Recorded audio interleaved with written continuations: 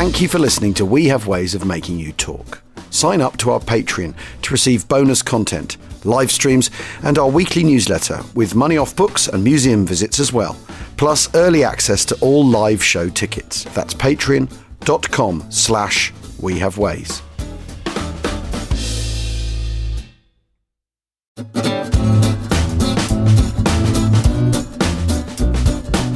Jude.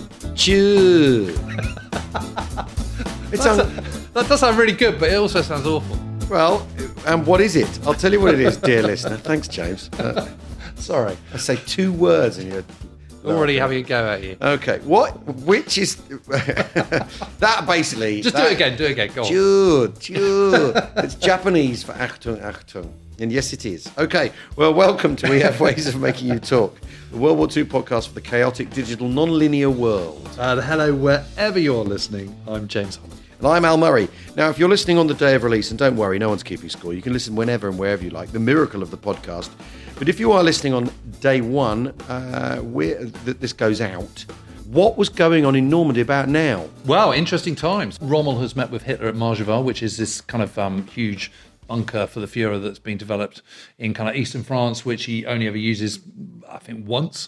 The plan is that he's then the next day, on the 18th of June, he's going to go and actually visit the front in Normandy. Blimey. But a V1 goes a bit wrong, and one of the doodle bugs, and lands not a million miles away, and he thinks, oh, no, that's a bit risky, isn't it? It probably shouldn't. I'll go back to the Berghof. Imagine if he'd gone forward and got hit by an ultra had found out. Yep. And you know the way they put a hit on Rommel. Yeah. Just imagine. So to be honest, it was probably the right decision. But at that meeting, well, for him, what Rommel is saying is for him. Yeah. I mean, it's steady on there, James. Yeah. Obviously for him. don't put me in that bracket. I'm not a Nazi. You heard it here first, folks. I'm not a Nazi. How many have we recorded? He's finally making that finally clear. come out.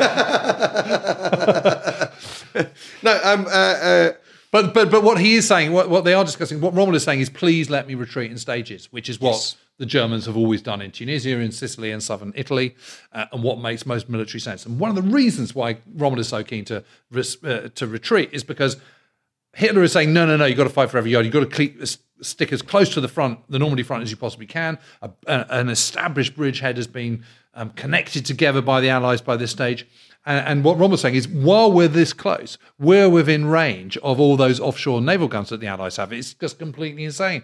And Hitler just goes, I don't care. You've got to stay fighting to the front, which is why the Germans continue to fight so close without giving very much ground at all, which in turn is one of the reasons why Montgomery then gets criticised for not making more progress. But actually, he's got Hitler to blame. But I mean, suppose Hitler might be looking at the situation thinking, Rommel saying, well, we need to fall back. And Hitler thinking, well, that worked well, didn't it? well, in Sicily and Tunisia, not. Exactly. It hasn't worked so far, so why bother? Well, and in Russia, on the Eastern Front, they try shortening their lines, or they try punching salients out, and they try doing all that sort of thing. Don't work either. Well, there is an alternative, and surrender. Well, of course, surrender, to throw the towel in, but that's not going to happen either. So it is. I mean, it is this sort of. Maybe. I mean, it's never impossible to get your head into how Hitler's making his decisions anyway. Maybe he thought, well, I've listened to you guys so far, and it worked. So even I think it's the other point is that Normandy is the only place up to that point in the war where all three services come into play. And the Luftwaffe is massively reduced, the Navy is massively reduced, but they have got these Type 21 submarines coming into play, sooner rather than later. Actually, as it turns out, not till April 1945. But they're in the once those U-boat bases have gone, they've gone. You're not going to get them back anytime soon. So suddenly, Normandy is of far greater strategic importance than Tunisia or indeed, and also the Eastern Front. But if it, one of the problems here also is that Hitler's assessments of things come from. Last week we talked about bad intelligence. Hitler's assessment is not just bad intelligence; it's the fact that no Panzer Division or army group commander in the German army is going to go, well, I can't do that. Don't be ridiculous. Yeah. sorry, boss. You know, Well, they do put up quite a bit of. They try, especially when it starts going very wrong. They try to. But the point I was trying to make was that the political significance. If you did force the Allies back into the sea, if it did work by holding close and fighting them, the blow that would generate politically is enormous, isn't it? And that's Hitler's way of thinking. Is that it's about you talk about shock and awe. We talked about shock. People talked about shock and awe in the Second Gulf War. A great deal of the Nazi political thinking and sort of military is about striking blows, knocking things down, creating effect. And you look at Operation Lüttich, which comes later. That's about striking a blow. And I always think Lüttich is like a really interesting precursor to the Ardennes offensive. It's the same thinking. It's the same. Absolutely. We put on a big show, we knock them over, we make them think again, and all that. It buys us time. It buys us time, and something else will happen, and it buys us morale at home because if it's going well. Whereas Hitler may have thought a series of defeats is politically unsustainable at home, and of course the thing that changes his position politically enormously is the July bomb plot, which then completely changes the complexion of how his command structures work, how he motivates morale in Germany, how people, that there's finally been a public attempt on his life, and Germans are basically told to which side are you on, or asked which side are you on, quite forcefully, and that completely, once that, in a way, there's a window until the July bomb plot, isn't there, where maybe he could change his mind, but after that, there's no way he's going to change his mind. And not anyway whatsoever. Fight every inch, and which leads to the Falaise Gap. Yep, directly. Yeah, completely. But on the 18th of June, so that's the day after March. That's the day that he would have been visiting the front, and he's now not. I mean, the British and the Americans and Canadians are still building up their forces, and they're a bit worried actually because the weather's continued to be bad. They're behind schedule on what they're building up, and obviously it's still vast compared to what the Germans have. But the Germans are still moving their panzer divisions forward. Their 17th. Panzer Grenadier Division has reached the front by this time. Heading upwards is the 1st, 2nd, 9th, 10th SS Panzer Divisions. They're all kind of heading towards Normandy at this stage. As you said the other day, or just 10 minutes ago, if you're listening to a previous podcast, as you said recently, they're being written down from the air. They can only move at night. Yep. There's nothing they can do during the day. The railheads have all been destroyed. Because we've had point blank already, all that happened. Yeah. But Monty's under huge pressure to kind of mount a big offensive. Yeah. When I say Monty, that's because he is overall land commander at this stage, and he's going to attack round Caen. That's his plan with British Second Army. Villers-Bocage has happened, right? Villers-Bocage has happened, but we won't talk about that because it's just a minor little incident of no importance. and he's trying to build up forces to do an overwhelming attack. He knows that at some point the Panzer divisions are going to have to mount a coordinated counterattack, and the plan is to get into them before they have a chance to kind of. So is this Operation Wild Oats that gets dropped? Wild Oats gets dropped. Yeah, this is the kind of through the kind of so the uninitiated Operation Wild Oats is the sort of it's an 1st Airborne Division who are a strategic reserve who famously then end up squandered at Arnhem. 1st Airborne, they're put on readiness. Yep. They're going to capture the airfield outside Caen, aren't they? Carpiquet. Carpiquet airfield. There's going to be a swing round that. There's the Roman road, isn't there? Yep. That the Villers-Bocage is on. And the idea is they're going to pivot round Caen and take Caen in a sort of dashing. Because there's this gap that's emerged between the 12th SS, Hitler Jugend Division, and the Panzer Lehr. Because they're the first two major new units that are arriving at the front. And there is this gap. And so the 7th Armour Division, which is landed on D+2 to 4, I think, is pushed straight forward in their Cromwells and Shermans, and they're pushed forward. And the lead element reaches there on the morning of, I think it's the 13th of June. And they're in there, and they're liberated the town, and everyone comes out and cheers and all the rest of it. And by just complete fluke, there is Schwerabteilung 101, which is a heavy Panzer Battalion 101, which is leagued up the night before, commanded by our old friend Michael Wittmann. And he goes, that's a bit of an opportunity. I'll go down there and shoot them up. And that's basically what happens. And actually, he would have had his tank knocked out very early on in that engagement had it not been for the fact that the 6-pounder anti-tank gun that was pointing directly at him at that moment, the gunner, the guy who was actually on the gun, was having a slash. the way things turn on these tiny moments. I know. But Wild Oats didn't happen. Wild Oats doesn't That's happen. a proper name for an operation. That Wild Oats didn't happen because Tedder nixed it, didn't he? Yeah. And Monty called him a gutless bugger. Yes. Which I just think. And they didn't like each other. I just need to fill the listener in. They didn't. Yeah, they didn't like each other. It goes back to North African days where Monty, after Alamein, really started to kind of go from being, everyone quite liked him to start off with, but what turned into this sort of ghastly egomaniac, prima donna, and sort of telling everyone around, thinking he was God's gift, and he just put everyone's back up. And, and Tedder and Cunningham never really, Cunningham was commander of the 2nd Tactical Air Force by this point, Tactical Air Commander in North Africa, never really forgave him for that. And they were just not quite singing from the same hymn sheet. But the big problem was that they just hadn't got quite enough.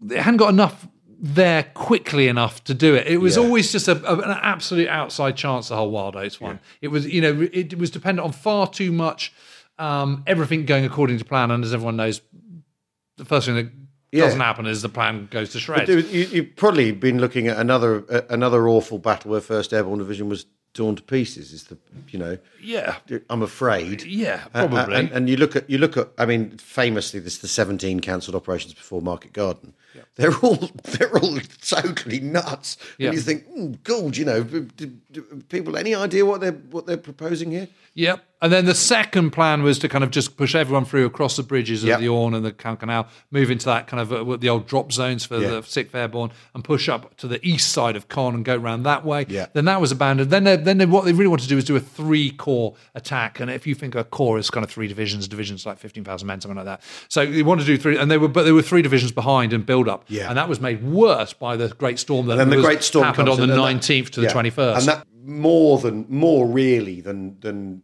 German action at that point. The storm is the thing that intervenes in Allied plans more than full stop, more than anything else, because it wrecks the American Omaha. Yep. Mulberry rather. Sorry. Yep. And really does sort of Bouleverse plans and the it's all very well getting into who's tactically better and all that, the stuff that you might read elsewhere, but that storm is a massive material blow to Allied plans. Full stop. So Second Army is supposed to attack on quite not a broad front, but on a very concentrated front. Yeah. With these 3 corps, and in the end, they have to launch Operation Epsom on the 26th of June with 2 corps, 1 corps in the main attack and the second one Martlet on the side the day before around Fontenay-le-Pesnel. And they have to do this because they know that these panzer divisions are massing, and what they can't allow them to do is mass themselves into any kind of sort themselves out. They've got to kind of chew them up as they come in. So catch them off balance. So Epsom's already got a lot of things going against it before it's even launched. Also, the weather is really taking a turn, which means the air power can't come into play in the same way. So actually, Epsom achieves a huge amount because it does absolutely kick into touch once and for all any chance of a German counterattack. I mean, after Epsom, there is not going to be a reverse in Normandy at all. I mean, it's unlikely before, but it is certainly never going to happen afterwards. And actually, it achieves quite a lot. Right, well, there we are. There you go. Snapshot of the time. Well, that was also quite free-ranging, wasn't it? Even just that little bit. Right. Chris Patterson, who's found us on the We Have Ways hashtag, says, not the email, the We Have Ways podcast at gmail.com. He's not used the email because he's not old. Is it true there was a Korean guy who fought for the Japanese, the Russians and the Germans, and when is the movie of his life coming out, asks Chris Patterson. Is it true? Yeah, it is, yeah. Yeah, it really is. In fact, actually, Anthony Beaver started his entire D-Day book with this story. Yeah,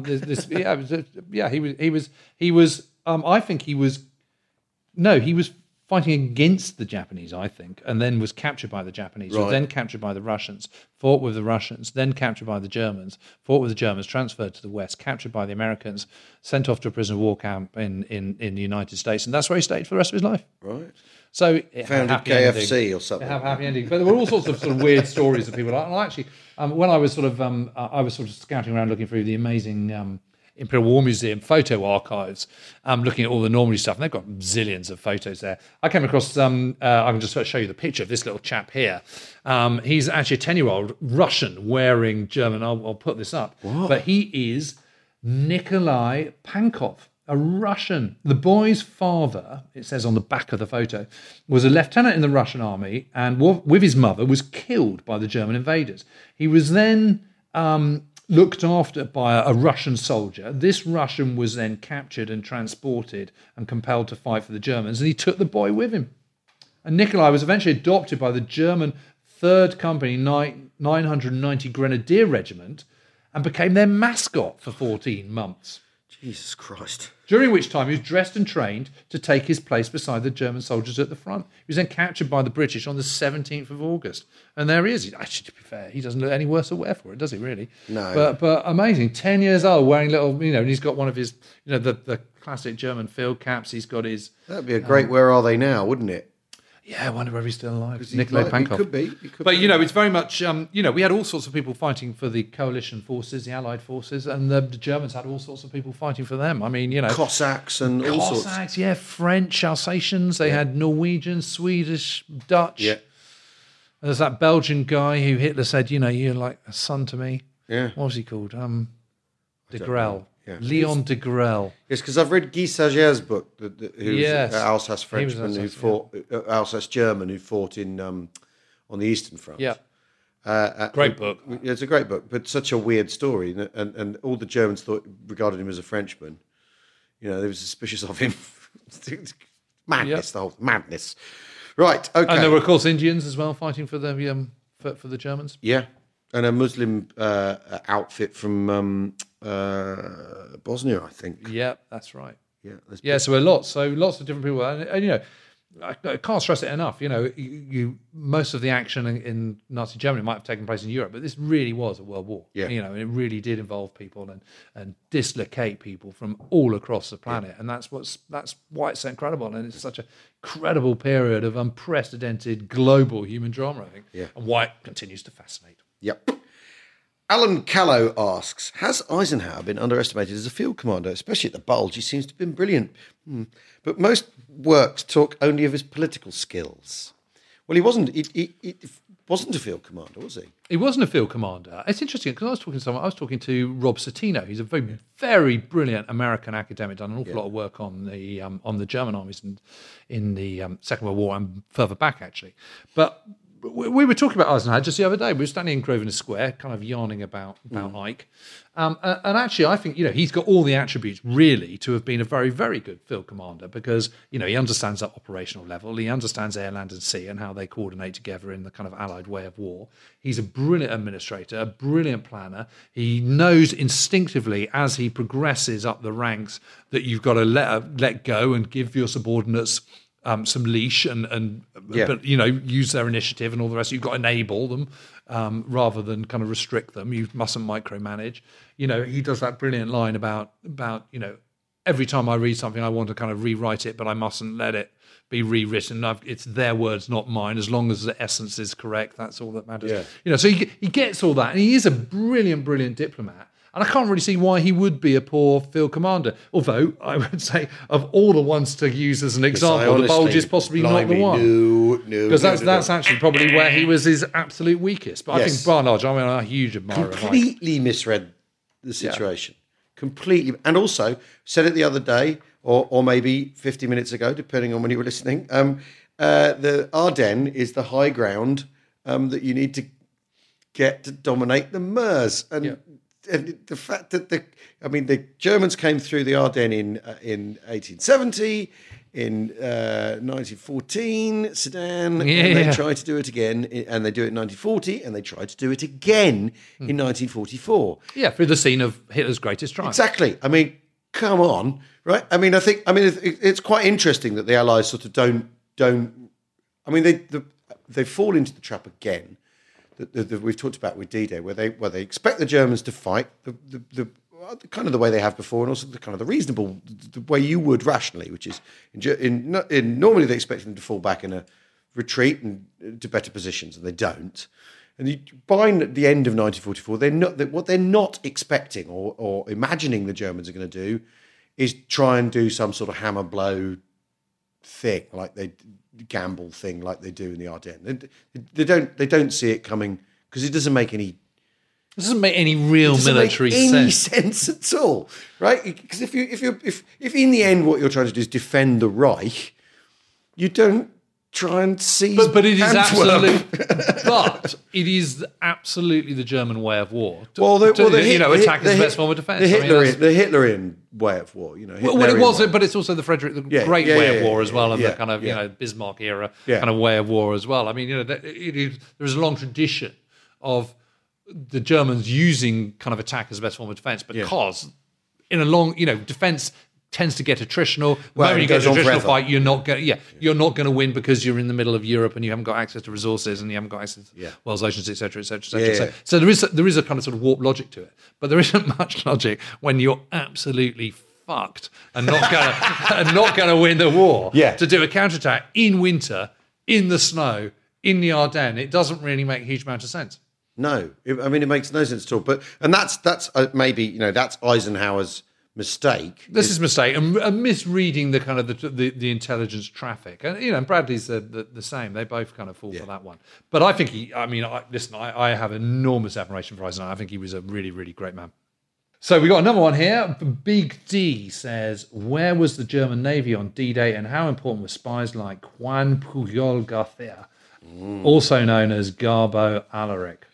Well, that's a two-pronged question if ever there was one. Well, the German Navy on D-Day was saying, do we have to? Do we have to go out? Do we have to go out there? Okay, we're in our S-boat. Okay, we can do 50 knots. So let's just make a dash for it across the Bay of the Seine. I mean, the German Navy... The German Navy was there and did what it could, but the big hitters of the German Navy were holed up in Norwegian fjords, hiding from 617 Squadron. Yeah, sort of rather underlying the kind of mistaken policy that they'd adopted in 1938 with the Z plan of kind of trying to build a large surface fleet when, a small fleet is much, much more sensible of U-boats and surface vessels and stuff. Yeah. So the German Navy basically... where it was on D-Day was either at the bottom but of the they did ocean. sink stuff. They did sink stuff. To be fair, the Luftwaffe came and sunk ships out in the night, and S-boats did come out and, torpedo ships and stuff. They did go down. And they were a pain in the arse. But I've got to say, have you there is one S-boat left, which is Kevin Wheatcroft is slowly but surely rebuilding down in a boatyard just opposite Plymouth.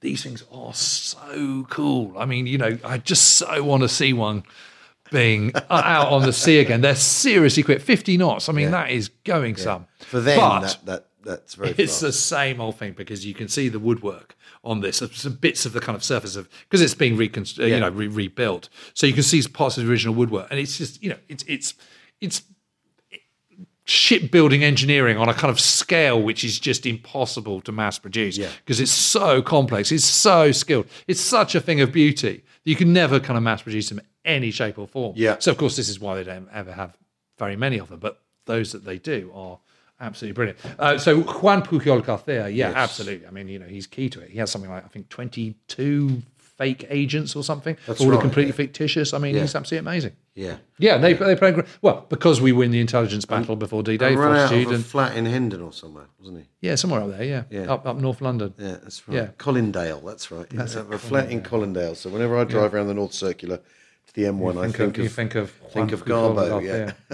Right, well, the referee has blown his whistle for half-time. Hang on, I've stumbled into the wrong podcast. James and I will be back in a moment.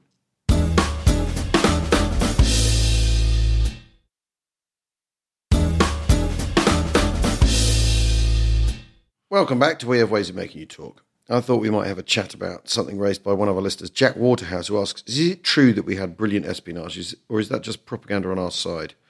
Hashtag We Have Ways. Because that's the hashtag if you want to get in touch. Well... Yeah, we did. Yeah, we did. Although we did have disasters. So, of course, what happened in the Netherlands, where basically everyone was rumbled. Yeah, and SOE in France, they had those big circuits that were kind of knocked out, and they had them running, and Germans knew exactly what was coming in. So Violet Charbot and people all came in and got immediately captured, tortured, executed at Ravensbrück, etc. Yeah, because the thing is you have, for instance, in Holland, when the whole of SOE being sprung, is that you had a portion of the Dutch population who had been kind of sympathetic to some of the political ideas doing the rounds in the 30s, if it's one way of putting it, and so it was always. I mean, these things are incredibly difficult to organise and to put people in. I mean, France obviously as well, you have people blowing hot and cold the whole time. Yeah. Well, the development of the French resistance is just so interesting because, of course, certain things that you have to have for resistance to work, and one of them is hope. There has to be a sense that there is a light at the end of the tunnel, that you're going to end up on the right side. And this is a case for any civil war or anything that throughout the history of mankind. And up until late 1942, 1943, there isn't an awful lot of hope, and everyone's so shocked. I mean, it's interesting, isn't it? We were talking about sort of Dunkirk and stuff the other day, and how many Frenchmen were lifted. Loads of Frenchmen lifted, and most of them chose to go back to France because they thought, well, it's all right, I've got an armistice. How hard can it be? They're all Europeans together. Lots of people are kind of fed up in France of the kind of 13 different governments, or however many it was, coalitions, the kind of rise of the communists and polarization and popularism and all that. Maybe a better bit of strong arm leadership is what we need. Actual fact, at least I'll be safe. At least I won't be dying on the front. Like last year, I won't have to sort of drain my blood over the fields of Verdun.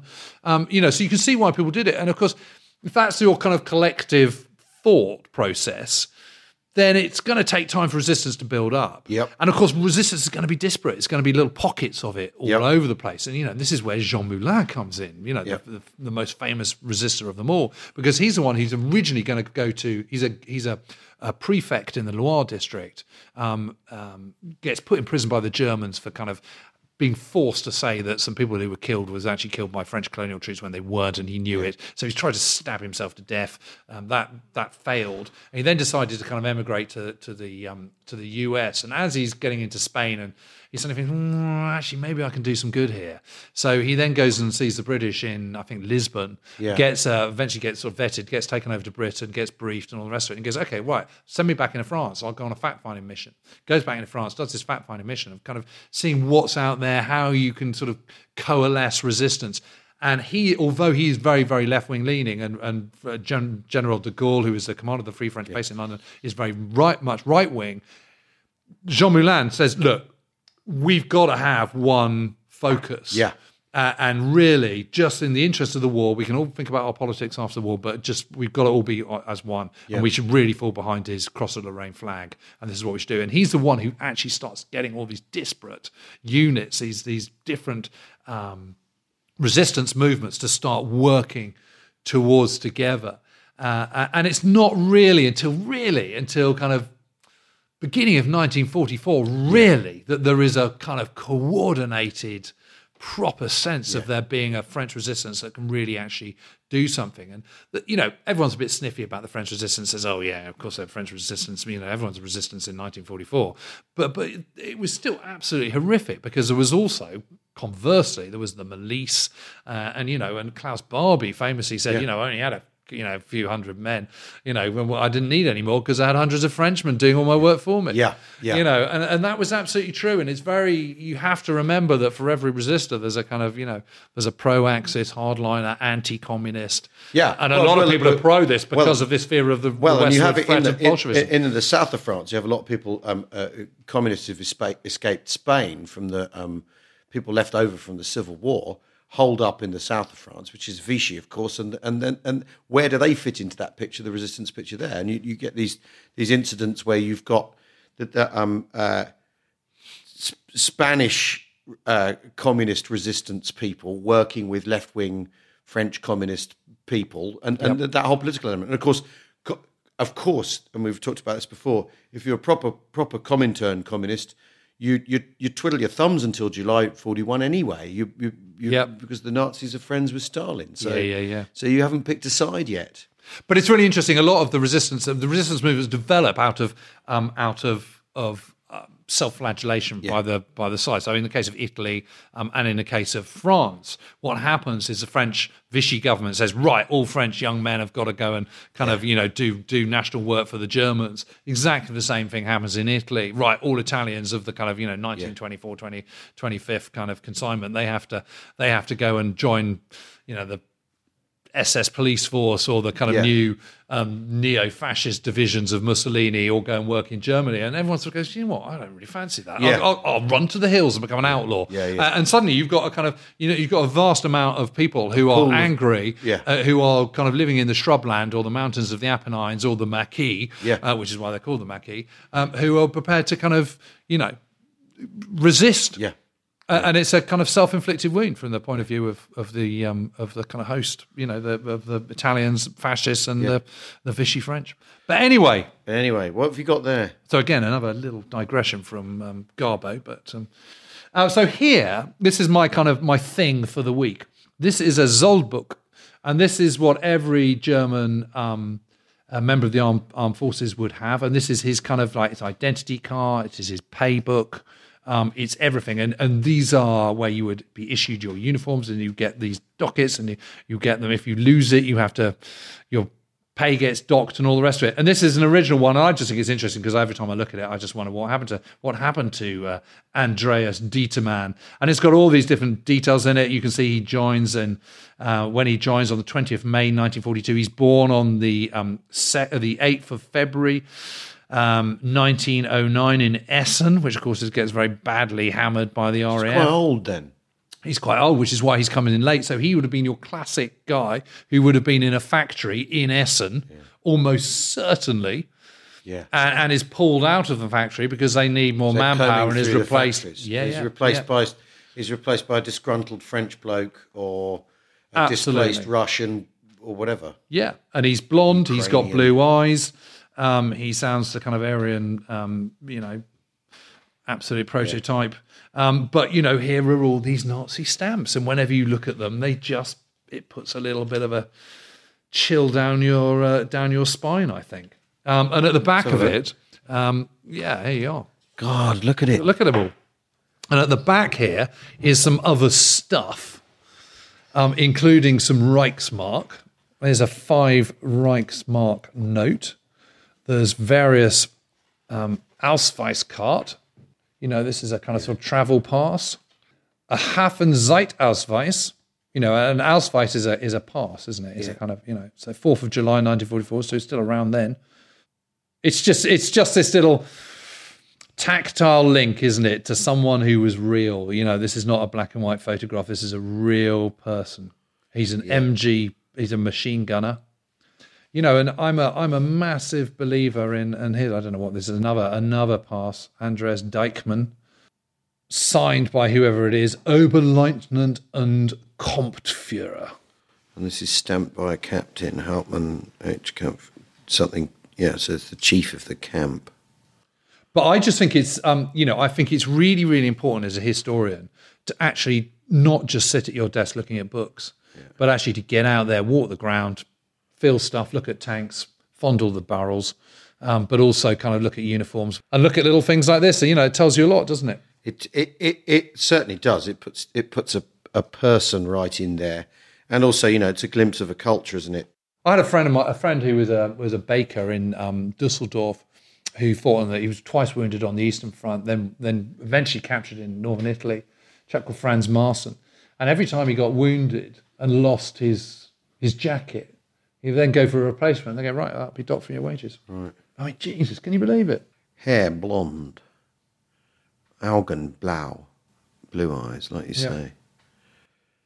And there's there is his military career in that little kind of thin paper booklet. Yeah. And everyone had one of these. Your wife's maiden name, Cecilia, born Ludwig. Extraordinary. Yep. Zum Feldherr abgefangen von. So he's in the infantry. That's battalion. That's a training battalion. Yeah. I mean, it's the other thing is a lot of this, dear listener, is in extreme Gothic type. That not only is it in German, but it's in this sort of heavy Gothic type that's actually quite hard to read if you're not accustomed to it. What an extraordinary thing. Impfungen, here we go. Italy. Yep. Wow, I do wonder what happened to him. Yeah, don't you? He's had there's a page of the inoculations he's had. I mean, it is literally everything. Typhus, paratyphus, cholera. Yeah. So it's a snapshot of... And it needed all of those in Italy. Yeah. Snapshot of A soldier's life. Isn't it? Where did you get this from? I can't remember. Someone gave it to me. I think it was given to me by Oliver Barnum. He's a collector. His father actually was a Spitfire pilot in Malta called Dennis Barnum. And Oliver he's the only person to have restored a Japanese tank. Which so we were talking about last week when we were in Bovington. Of course you know someone who's the only person who restored a Japanese tank. But anyway, I think he gave it to me. That is quite... Would I be interested in having one of these? Quite the thing. Yeah, and he's got that in his top pocket wherever he goes, doesn't he? Yep, it fits in there. Yep, there it is. Unbelievable. Well, time for us to bed down in the barn. But before we go, 2 quick plugs. If you haven't yet bought James's brilliant book on Normandy, Normandy 44, why not? It's essential homework for the pod. Please read chapters 1 to 3 by next week. I'll be asking questions. Excellent.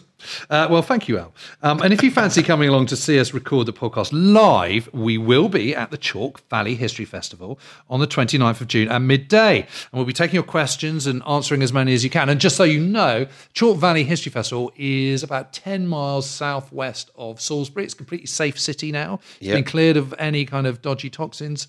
And Chalk Valley itself is absolutely beautiful, and it's a lovely place. And that weekend, oh my God, it's going to be great. There's so much going on. We've got, who else have we got apart from you?